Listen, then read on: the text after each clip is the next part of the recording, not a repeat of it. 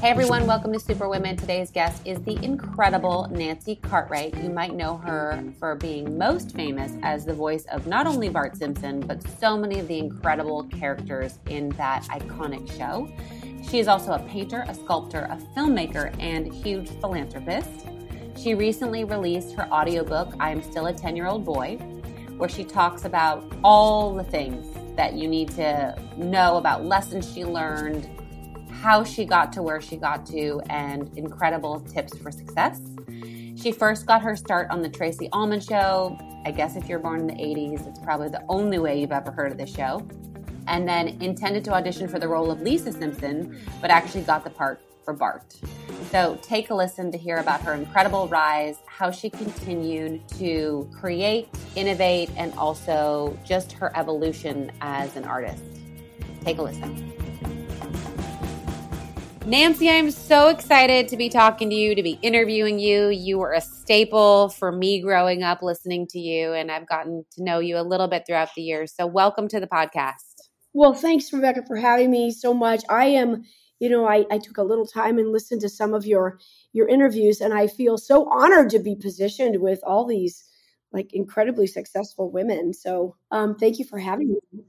Yeah, of course. Well, you no doubt belong in the halls of all these incredible women that I feel lucky to interview. So, The Simpsons were a staple in my house growing up, and it wasn't until I was a teenager, I think, that I found out, wait, this was a woman doing Bart's voice. But I'd love to hear about your early years and how you got into that role. Oh, you don't mean like when I was 7 or 8 years old? You mean like when I got cast as in the part? Well, leading up to it, did you know you wanted to, go into that work? Had you been auditioning, and then how did that all come to be? Rebecca, it's a bit of a Cinderella story. I feel so privileged. I really do.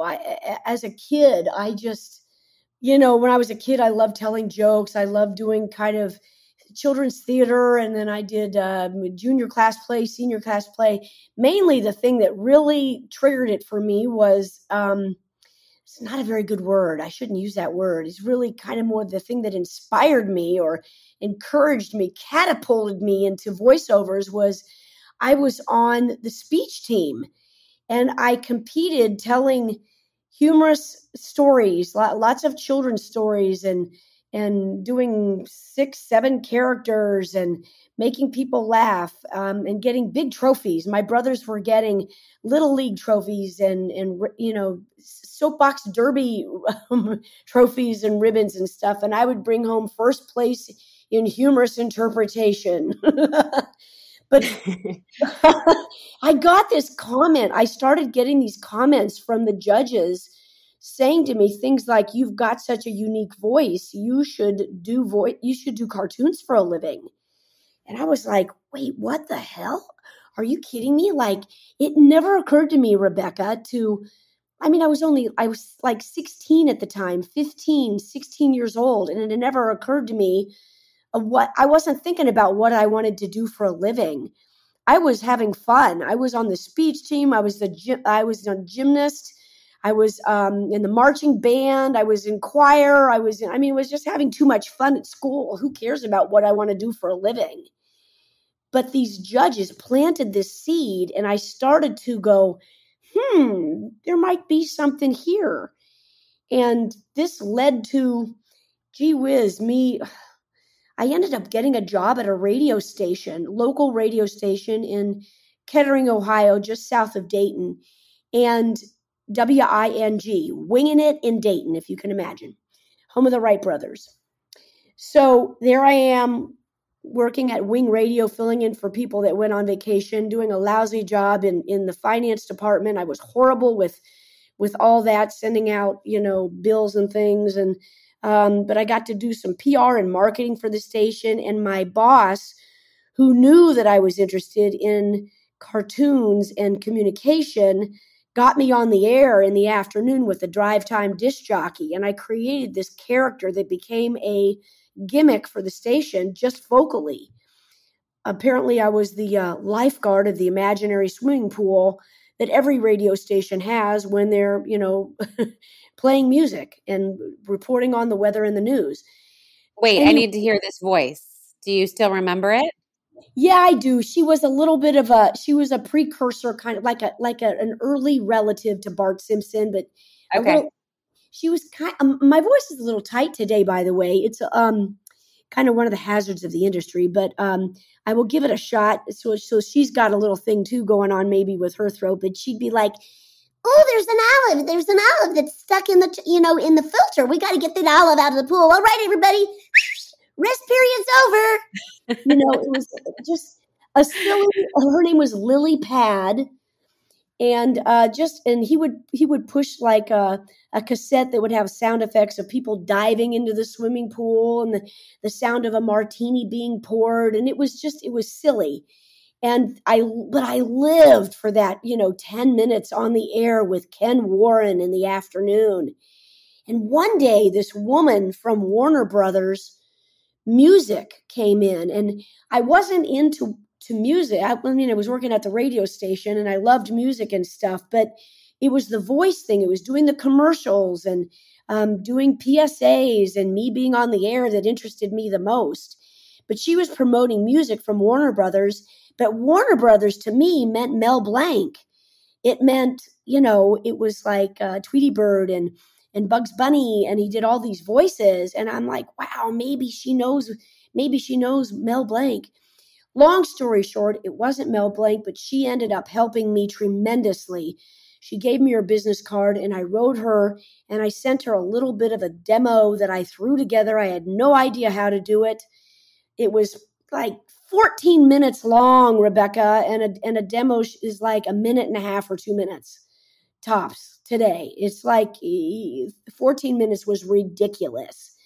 But the cool thing was I didn't have anybody telling me you can't do that, or that's not how it's done, or don't listen, or you've got to be kidding me. No, I just did what I felt was right, and I put this thing together, and it was kind of cheesy, but you know what? So what? It worked because she wrote me back. And in this letter, she had several names of like people from Buena Vista, from Walt Disney, the Disney Company, from a fella by the name of Dawes Butler, who she said was the voice of Roadrunner, but that wasn't true. And I thought, who is this guy? And I come to find out he's the voice of Huckleberry Hound, Yogi Bear, Quick Draw McGraw, Elroy Jetson, Baba Louie, Cogswell Cog, Peter Potamus. I'm not reading this. I swear. I like this guy, again, cutting to the chase here, became my long distance mentor. And I would send cassettes in the mail to him of scripts that he wrote, and I'd put my voice on tape and mail it to him.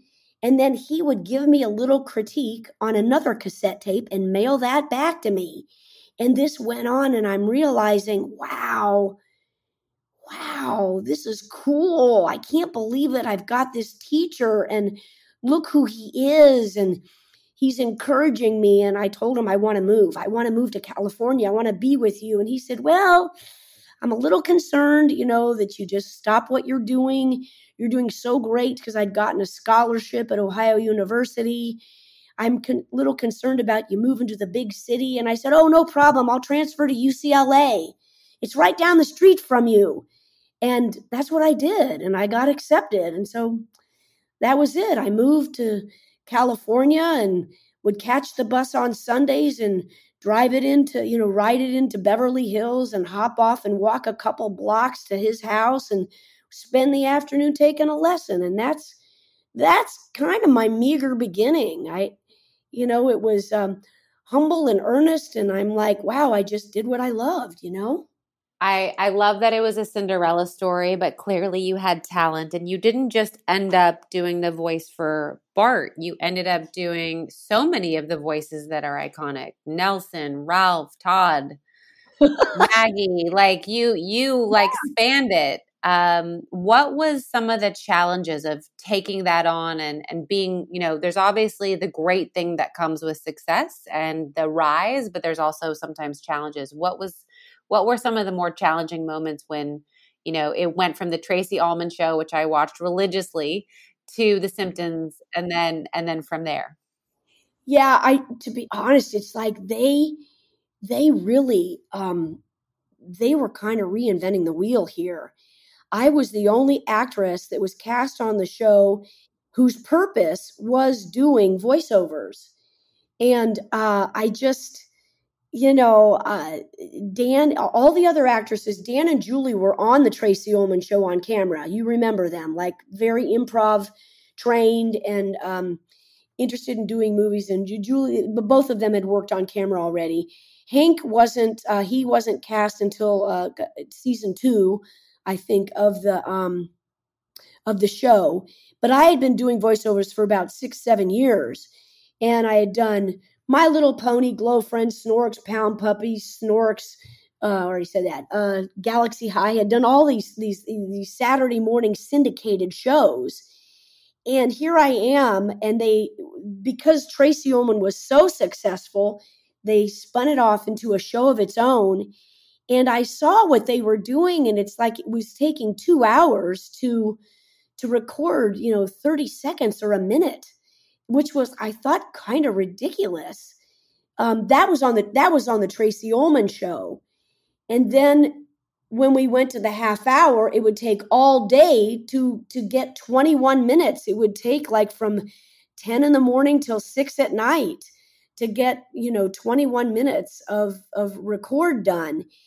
But the smartest thing, Rebecca, I think that I did was I kept my mouth shut, because I didn't know this is a new group, and I am just going to keep my mouth shut and not going to be Nancy Know-It-All.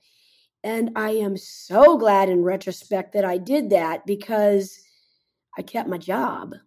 You know what I mean? It's I feel like sometimes people get into a job and they think that, oh, I got the new shiny job, I'm going to change it and do it my way. But I think, like what you're saying, is stop, listen, take stock, see what's happening, right, and then figure out how to keep it going if it's working, right? That's so right. And so here we are doing this, and typically I had all this background of going in and auditioning for all these other shows. And typically a voice actor will present a number of choices. Like my idea of what a 10-year-old boy is my idea, but you as a producer would have a different idea. The director might have a different idea, and they might just throw ideas at me or say, look, I got another choice. And versatility is definitely the name of the game. If I can give options, and especially then to show that I can change my opinion and not be stuck on one sound, that I can change that up. That was something that I found out. So this became very helpful to me when, like in that first season that we only did 13 episodes that first season of The Simpsons half hour. But next thing you know, I am being cast as the voice of a bully whose name is Nelson Muntz. And there was no audition, Rebecca. It's like I got the script the night before the table read, and I'm like, who is this guy? There's no, wow, are they just I'm cast as him? And that's how it turned out. It was like by the skin of my teeth. It's like I went in there, and that's how I got Ralph, Nelson, Ralph, Todd, Kearney, Database. There was no speaking for Maggie. Ralph Wiggum, it's like I gave them these different characters, and they're all these different boys, that the trick is not to make them sound alike. How do you do that and not make them sound or kind of blend into each other? And, at the beginning was, that was probably the greatest challenge that I had. And next thing you know, I'm playing 7 voices on this amazing show. And I didn't get fired from any of them. Thank God. I mean, thank God, and lesson learned. I think that's such a valuable lesson to have known so early, versus getting fired and being like, oh, I should have kept my mouth shut. Yeah. Well, unfortunately, I did see it happen. I think the guys at the top, the executives, they were really looking for an ensemble. They really wanted about 6 of us. This is my viewpoint. This has not been confirmed, but they wanted an ensemble of actors that could play, the whole city of Springfield, for crying out loud. It's like amongst us, we do about 150 characters, and a lot of those don't have names, by the way. It's like a receptionist, a nurse, a cop, It's like we're labeled a title instead of an actual character. But regardless, that's the challenge, is to come up with a unique sound. And there can be some crossover in some of these extraneous characters. There's not going to be comparisons on that. But the core group, they all have to be very specific and individuated. Yeah, that makes sense, especially if you're doing the voices for all them, so that, no one would have ever known that that was all you, For years, it's like, and at the beginning, we didn't get a lot of press. The actors got zero press at the beginning and we all understood this. We are not the stars of the show. It's the characters. It's the family. It's Homer, Marge, Bart, Lisa. It's the characters of Springfield that are the stars of the show. But because it became such a kind of an overnight success, I would say, or maybe a 13-episode success, by the end of that first season, we were definitely on our way. Although I didn't really know that. I didn't really settle into saying, oh, we're a hit. Oh, my life is, I don't have to worry anymore. I've got 30 more years of doing this show. Nobody had any fucking clue like that we would still be on the air after all these years. And it was always, negotiation time was horrible. It's not fun for anybody. It's like nobody wins in a negotiation. And anybody out there listening, whether you're in entertainment or you're not, working out contracts and working there, it is just such it makes you feel like, doo-doo. I'm telling you, it minimizes your abilities getting into what is your perceived value. And one time I love that The Simpsons did this. They did, the chalkboard. They wrote on the chalkboard, what did it say? Something like, they cannot pay me what I am worth. I love that. They also did, I am not a 32-year-old woman. And then eventually, not that long ago, I am a 64-year-old grandmother.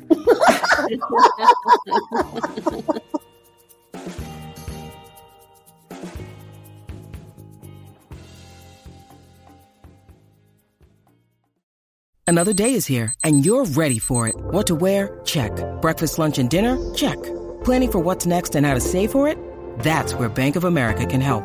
For your financial to-dos, Bank of America has experts ready to help get you closer to your goals. Get started at one of our local financial centers or 24/7 in our mobile banking app. Find a location near you at bankofamerica.com/talktous. What would you like the power to do? Mobile banking requires downloading the app and is only available for select devices. Message and data rates may apply. Bank of America N.A., member FDIC. When you need mealtime inspiration, it's worth shopping Kroger, where you'll find over 30,000 mouth-watering choices that excite your inner foodie. And no matter what tasty choice you make, you'll enjoy our everyday low prices, plus extra ways to save, like digital coupons worth over $600 each week. You can also save up to $1 off per gallon at the pump with fuel points. More savings and more inspiring flavors make shopping Kroger worth it every time. Kroger, fresh for everyone. Fuel restrictions apply. So it's been a long journey. How long have you been doing this? And then my follow-up to that is, what made you decide to go out? You've published a book, which we're going to get into. You're an incredible artist, painter. At what point did you say, okay, I've got some other things in my back pocket. I'd like to expose these to the world? Wow. Well, honestly, it wasn't all that long ago. I have to preface this a little bit, but before I was cast as Bart Simpson, I'm going to take you way back to 1985. I was in an acting class, and I had, I'm doing scenes from Streetcar Named Desire and from Children of a Lesser God, and doing scenes from movies of actresses that I admired. And I was turned on to or introduced to Federico Fellini. And I started looking at this one particular film called La Strada. And I got to tell you, Fellini's a little dark. I don't particularly care for like the stuff that he does. I was inspired by it, by Lestrada, because it was about this young woman that was a clown in a circus, and she was kind of beat up and abused. There was an abusive another guy that she became his concubine. He never married her, and she was the clown and got him a lot of attention. He was the strong man, played by Anthony Quinn. And I watched that movie, and I started putting up scene after scene in my acting class. And I was so enthralled by this that I thought, wow, this is going to be a game changer, because I want to get the rights to produce this as a full-length play. So I put up every scene in the class, casting different people in the different parts. Then I realized, wow, I got to get the rights. How am I going to do that? So anyway, I end up taking off, and I find a friend. We're going to go to Italy to find Fellini. I had his address of his office in Italy, and I wanted to go and meet him. No small task, but I mean, again, nobody's saying you can't do that. I did what I wanted. And by the way, this was before The Simpsons.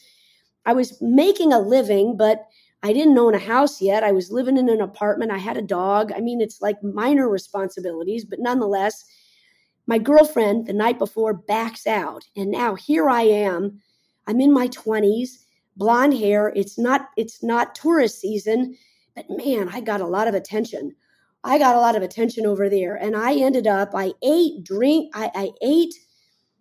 and fell in love when I was in Italy. I took a whole tour. I flew into Milan. My luggage went to Frankfurt, Germany, and I'm kind of by myself. And I'm like, gee, how do I get along here? And Rebecca, I had the wildest adventure, and really, it's more like an odyssey, because it was just, geez. So I come back, and I had this amazing adventure when I was there.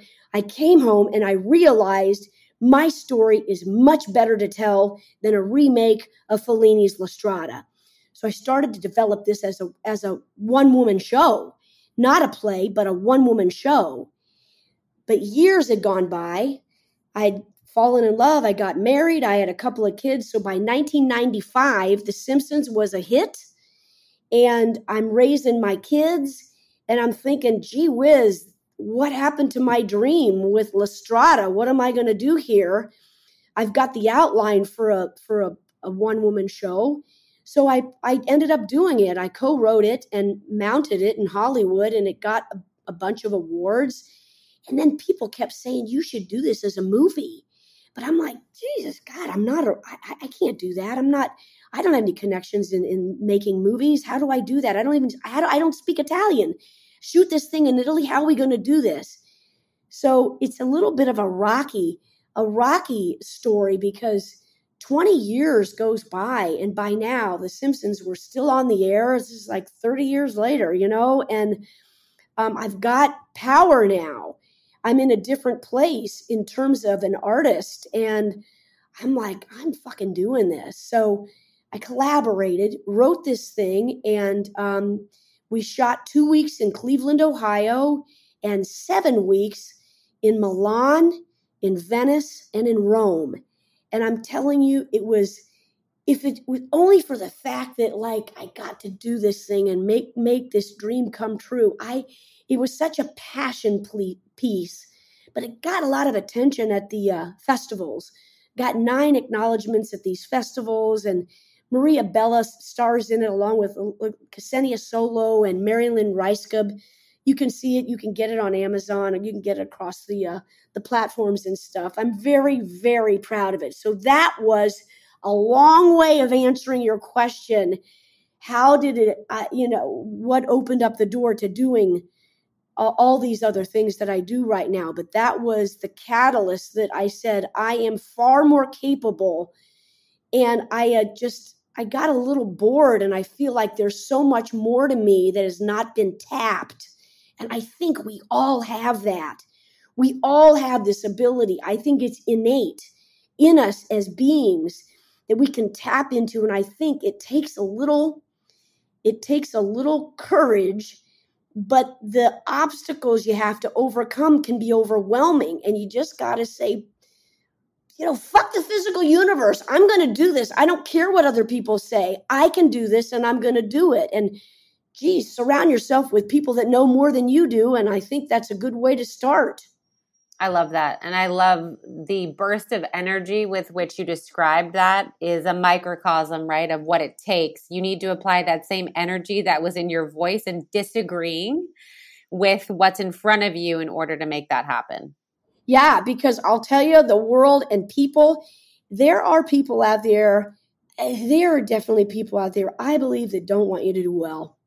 They don't want, and the happier you are, the more successful you are, and it's not a very big percentage of people, but there's a small percentage of people, and especially in Hollywood, by the way, it's like that is not a very supportive, a very supportive industry.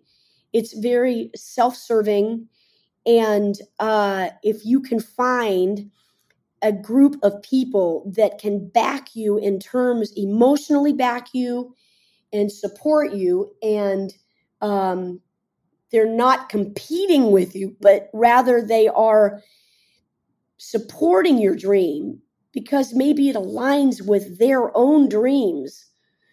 And these are big concepts that I'm throwing at you, but that's kind of where I'm at right now.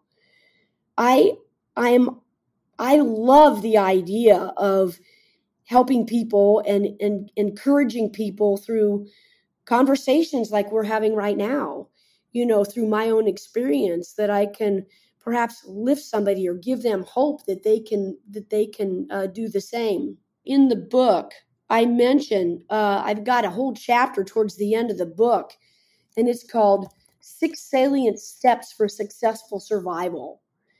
And I go into detail on it, and it's just kind of like, I only talk about 6 of them because I figure I thought maybe if there were only 6 that you might get successful a little bit faster. So that's why I only do 6 because the alliteration. Some people out there saying, I don't even know what salient means. Salient is like super simple. I could have said super simple, 6 super simple steps for getting a successful, but I can't even say it. 6 super simple steps for successful survival. There you go. Say that. Oh my God, that's a tongue twister.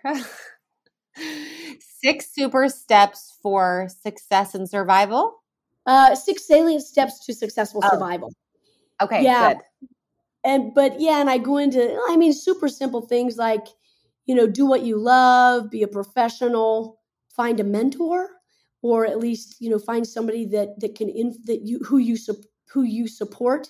And in terms of an influencer, surround yourself with people who believe in your dreams, trust your instincts. That's a big one, trusting your instincts. And the last one is that change is possible.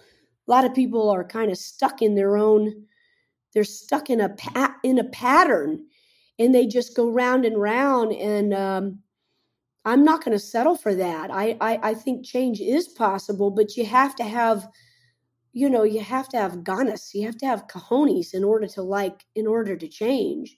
You have to recognize it, and you have to make that decision to change. You can't just think that things are, great, she's Bart Simpson. She makes a lot of money. I think she's really successful. Like, what does that really mean to be successful? Money has very little to do with it.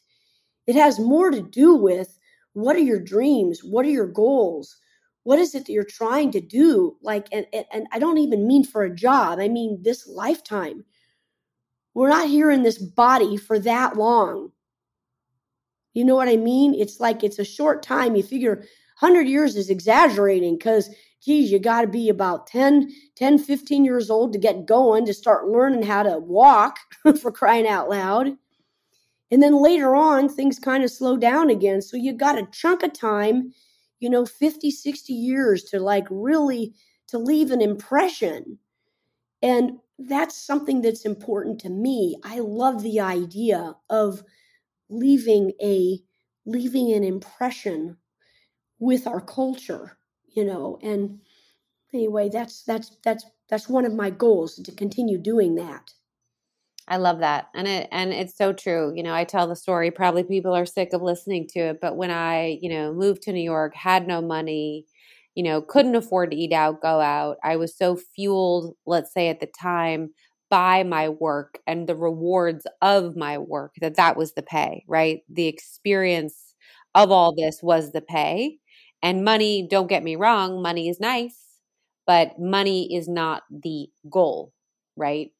That's something you do because you enjoyed so much what you produce, what you put out there, that money is part of it, but not the end product. Hey, listen, between not having money and having money, I'll take the money. But money brings you it just brings you different problems, other things to overcome. Friends, how they treat you, family, how they treat you. It's like these things, it starts to change when you become financially successful. So it takes a what's the word? It takes an astute compassion and care to recognize that that you're changing and you're starting to make these dreams come true. And then to recognize how do you now handle your life in this new condition. It's something that I was not so great at it. I had to learn, and I learned a lot from my mistakes. So you talked about what's in the book, but what is the name of the book? Where is it available? What else, if people are like, I know her and love her because she was the voice of my teenage and childhood, tell me. Sure. The name of my book, by the way, is I'm Still a 10-Year-Old Boy. And it's 7 hours and 2 minutes. It's very listenable if you take a long trip, in your car. And I've got all these clippings, these voice clips of Meryl Streep and J.K. Simmons. I've got Elizabeth Taylor and Kirk Douglas and even Daws Butler, my mentor. There's a couple of clips of him talking to me at the very beginning before I moved from Ohio, and he's talking to me and he's giving me advice. And then I came across his family gave me the cassettes that I sent to him. So I got to edit this together and put it in my audiobook. And I'm like 19 years old talking to Daws Butler. And honestly, Rebecca, I kind of don't even sound like myself. I sound like maybe I could have been my own daughter. My voice is a little higher, and it's not even so much the sound of my voice, but this is before I knew anything about the industry. This is before I found out finding out obstacles that I had to overcome. How do I create yet another voice that doesn't sound like Bart Nelson, Ralph Kearney, Todd Database, Chucky from the Rugrats, Todd Daring from The Replacements, and these characters that I've established over the years. Those became great challenges to me. It's like I didn't know any of that back then. So there is a naivete, there's an innocence in my voice that just kind of really threw me when I heard it. And I thought I got to put that in the audiobook. By the way, it's not a hardback book. It's only available. You can get it on Amazon. You can get it at Audible.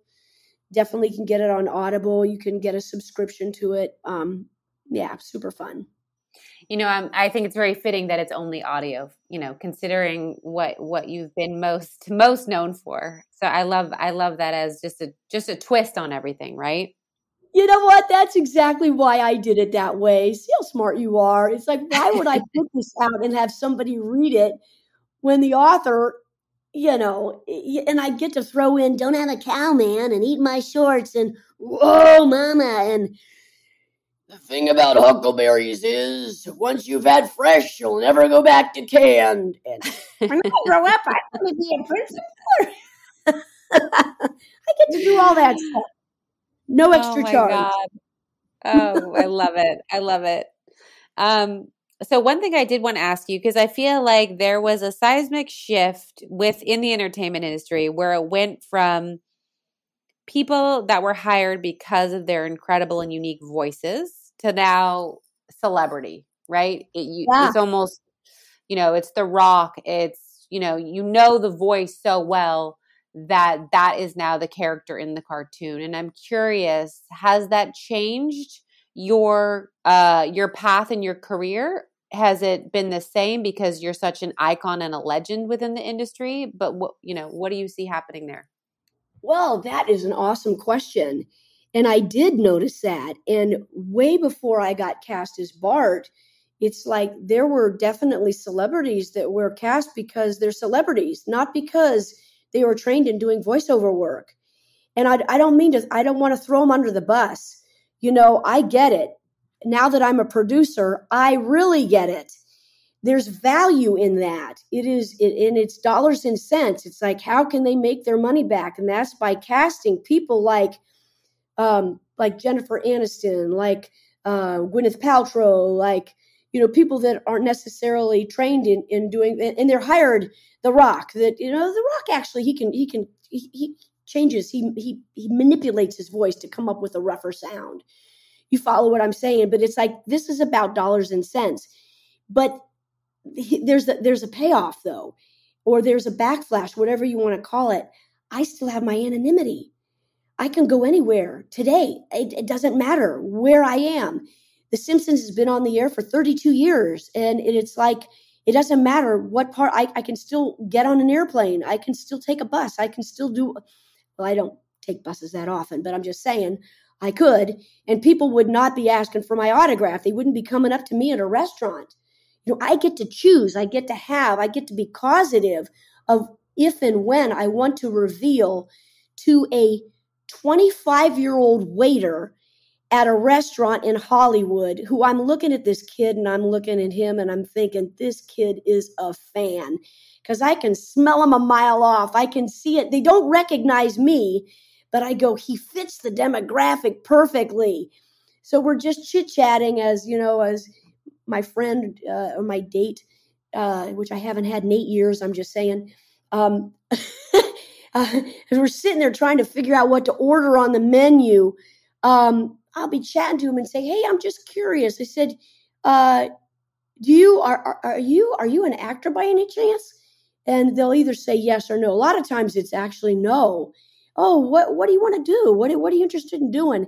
And I'll just start a conversation with this unlikely, I'm going to call him an unlikely suspect, because next thing you know, I'm kind of like interviewing him and we're just having this conversation. And then it just kind of very easily comes out and I'll say, well, just don't have, and then I ask him what shows he watches. And so you watch any animation? Yeah, I do. What do you watch? Oh, I watch la-di-da-da-da. Oh, so you've heard of The Simpsons show? Oh, yeah. Oh, that's cool, man. And that's all I will do is just throw out a line, and sometimes it hits and sometimes it doesn't. It's like throwing pasta on the wall. Sometimes it sticks and sometimes it doesn't. I'm trying to get it al dente. I want to get it fresh. And sometimes this guy will look at me and he'll go, wait a minute. Whoa, hold on a second. I'll say, what? He'll go, you're not, oh my God. I'll say, hi, I'm Bart Simpson. Who the hell are you? Oh, and this guy totally loses it. I'm telling you, Rebecca, that's what I live for. That is like, there's nobody that could have told me 40, I've been doing it actually 42 years, voiceovers for 42 years. Nobody told me back then, by the way, the best thing that you're going to get, money can't buy it, because you're going to be able to do voices for people and it's going to be their favorite characters and you're going to make them laugh and smile and you're going to make their day. And I'm telling you, it's priceless. It's just priceless. I just love that after 42 years, your enthusiasm is infectious, and it's the desire to keep creating is so strong. And so I'm so grateful for that, because listen, I'm sure you've had the downs, but you have revived yourself each time and gotten back up. So, oh yeah, you have a resilience to you, and you've had some challenges. You kind of touched on one, but were there any other moments where you felt, oh my gosh, how am I going to get through this? And then you then felt, okay, I'm going to be resilient. And how'd you do that? Yeah, there were several things that happened, and I touch on most of them in the audiobook. Oh, good. But So everyone has to just buy the book. Forget it. yeah, Don't even yeah, answer. Just tease them. yeah, and I still am a 13-year-old boy because as far as I know, we're going to be back in production here very shortly, and it's in Knockwood. It still goes on, but it's But I not. thought you said you were a 10-year-old boy. Now you're saying you're 13? Oh, whoops! But that's because there was a video that I did just for fun, and if you put Nancy Cartwright 13-year-old boy, it'll pull up the most like a hilarious video when I surprised this kid. Sorry about that. No, I'm still a 10-year-old boy. My bad. Okay. Perfect. Anyway, some of them was like the first obstacle was like 2 weeks before I was to move to California. My mom had passed away, and she had been suffering from cancer for a couple of years, and it just on and off. She had it, and then she recovered, then she had it again, and it was a bit of a shock. But my cousins and family wanted to know, what are you going to do? And there was, as hard, as difficult as it was to carry on, I'm like, what am I going to do? I'm going to go. She would want me to go. She was looking forward to flying to California with me to make sure I was all right. They wanted to meet Dawes Butler and make sure. I'd never even been on an airplane before, for crying out loud. It was like, this was a whole new, just like an environmental shock to my system from Ohio, not such a small town, but small enough, Kettering, Ohio, and then moving to freaking Los Angeles. Are you kidding me? It's a nightmare. So I did it and really didn't know anybody. That was the first obstacle. And then career-wise, once I got rolling, another thing came up that was quite a challenge. Today, I consider it the biggest challenge that I had to overcome was when Chris Kavanaugh, who was the voice of Chucky, decided to retire, and they didn't want to retire the show. They wanted to keep the show going. So I got a phone call, and they wanted me to be the replacement voice for Chucky. And I'm like, oh man, that is opening up a lot of criticism and a lot of judgment and going into a family that was already established because they'd been doing it for 8 years, something like that, 8-9 years. And here it is, me coming in. And I did not know that I could do Chucky's voice. So I worked my ass off. I hired the director who'd been working with all these actresses all these years. And we worked specifically. And I said, send me an audio tape and the script to that tape so I can just start to mimic her. And I just put the hours in, and he kind of guided me. And I was hired for the job, but it was sort of, they were still judging me to see if I could hold my own. And it was a little tough going into that room because these other actresses, here I am brand new on the scene, and their friend is gone. And how do you deal? How are they going to deal with this? So I said to the producers on my own, I said, look, I think it'd be best for everybody if just for this first year, first season or whatever, let me do this by myself, just do solo sessions with me. I want to get my confidence up. I want to really deliver the goods. I feel like I'm holding everybody up by having to repeat some lines again and do it at another take. Let's just do me separate. Thank goodness they said, absolutely, it's not a problem. And then I said, by the way, I'm going to do this for a year, but if Chris decides she wants to come back, she's got 1 year. I'll do it, and I'll keep Chucky's little boots warm for him. But if she wants to come back, she's got 365 days to do it. But if she comes back on day 366, it's too late, because then I will have put my little voice print onto that character and I can carry on. But I wanted them to know that, and I wanted the other actresses to know too, that I wasn't stealing anything from her, that this was a business decision, but I'm going to make it so that everybody has the opportunity to get whatever they can out of this. And how did it end? Did she come back, or did That was it. That was the beginning for you. No, that was it. And I've done it ever since. And I got the part like in 2003, and I did it for 8 years, and now we're back again. It's rebooted, and all the original actresses they all got their parts again. And that's a trip, man, because we're all in our 50s and 60s, and we're all doing these voices of these babies. And man, that show is adorable. It is so cute because now it's like the kids that were, it's kind of like The Simpsons. It's multi-generational because we were playing to a certain public, and now the kids, the children that watched the show, that were fans of the show, that were 4, 5, 6, 7, 8 years old, now they're parents, and they have kids that are now 3, 4, 5, 6, 7, 8 years old. So it's like kind of like from a different perspective, but it's like it goes on, and it's amazing to me. And the scripts are written so cleverly that there are messages that the children would not understand. And there's also messages that and storylines that the kids do understand. And it's 3D animation. It's really adorable. Very different than The Simpsons. Very different. I love it that these two shows are, they're dinosaurs, man. They're hanging in there. And I just love that I can keep doing it. And now I'm producing shows. I've got a couple animated projects that I may have to come back down the road in a couple years when these things are established and they're on across the platforms. But I'm developing some animated projects and some live action projects, and they're very aligned with another goal that I have, which is to put some truth out there in terms of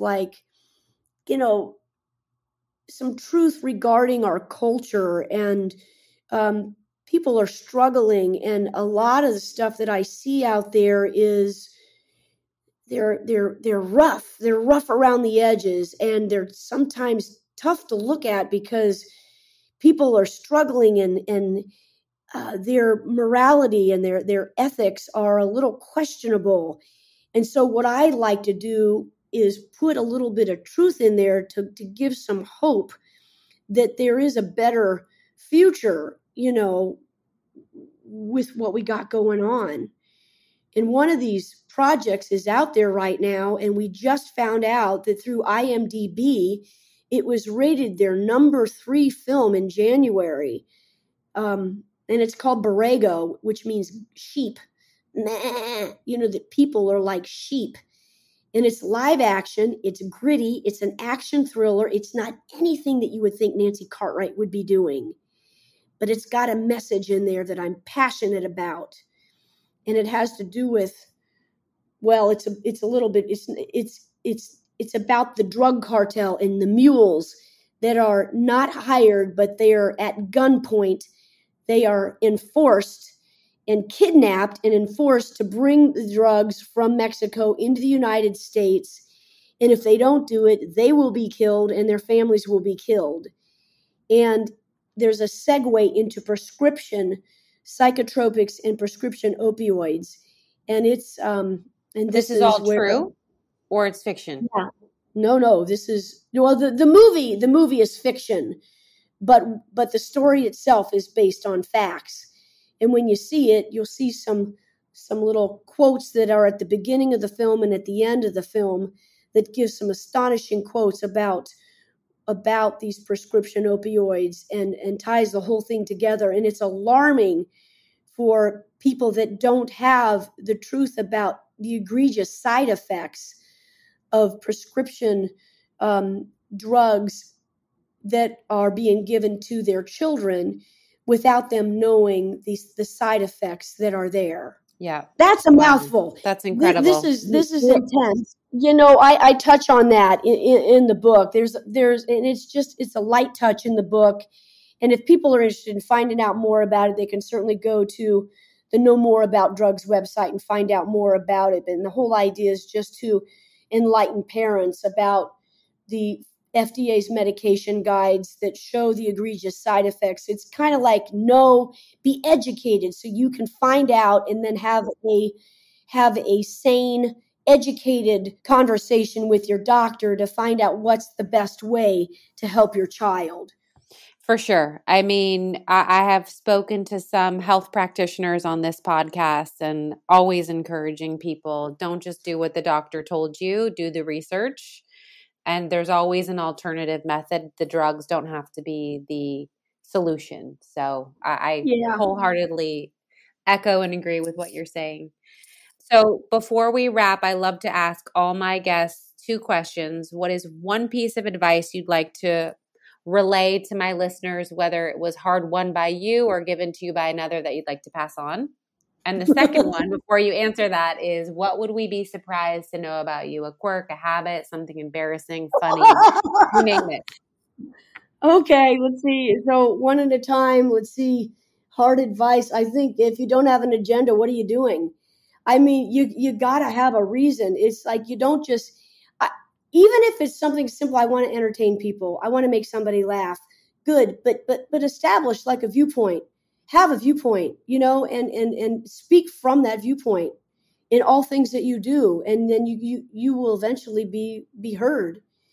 And then as far as the other one goes, you know what? Yeah, this is something that I think I might have only said it like one other time, but it's a little habit that I have, and I only do it when I'm at home.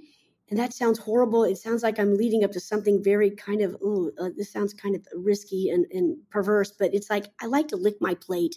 I'm sorry, but if I'm making the food and it is all those juices and the salts and it's savory and stuff, I've got great dishes. And man, that's what I love. You can have the last bite, but I get to lick the plate. I love it. I love it. I love it. Oh my God. You're amazing. Thank you for coming on today. And you're such a breath of fresh air and incredible energy. And thank you for what you're doing to help protect our kids. Because we didn't touch on it, but I know you do a lot more. The billboards in LA, there's so much that you do to get the word out there about children and drugs. So thank you. You are so welcome. Rebecca, this has been a pleasure. I like sharing, and it's been a treat talking to you. I really appreciate it. Thank you, Nancy.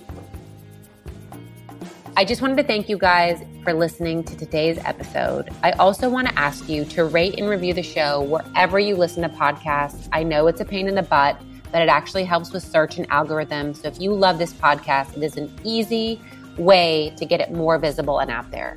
I also want you to follow me on Instagram at Rebecca Minkoff, at RM Superwomen, and be sure to check out my book, Fearless, The New Rules for Unlocking Creativity, Courage, and Success. Thank you again, and you will hear from me next week.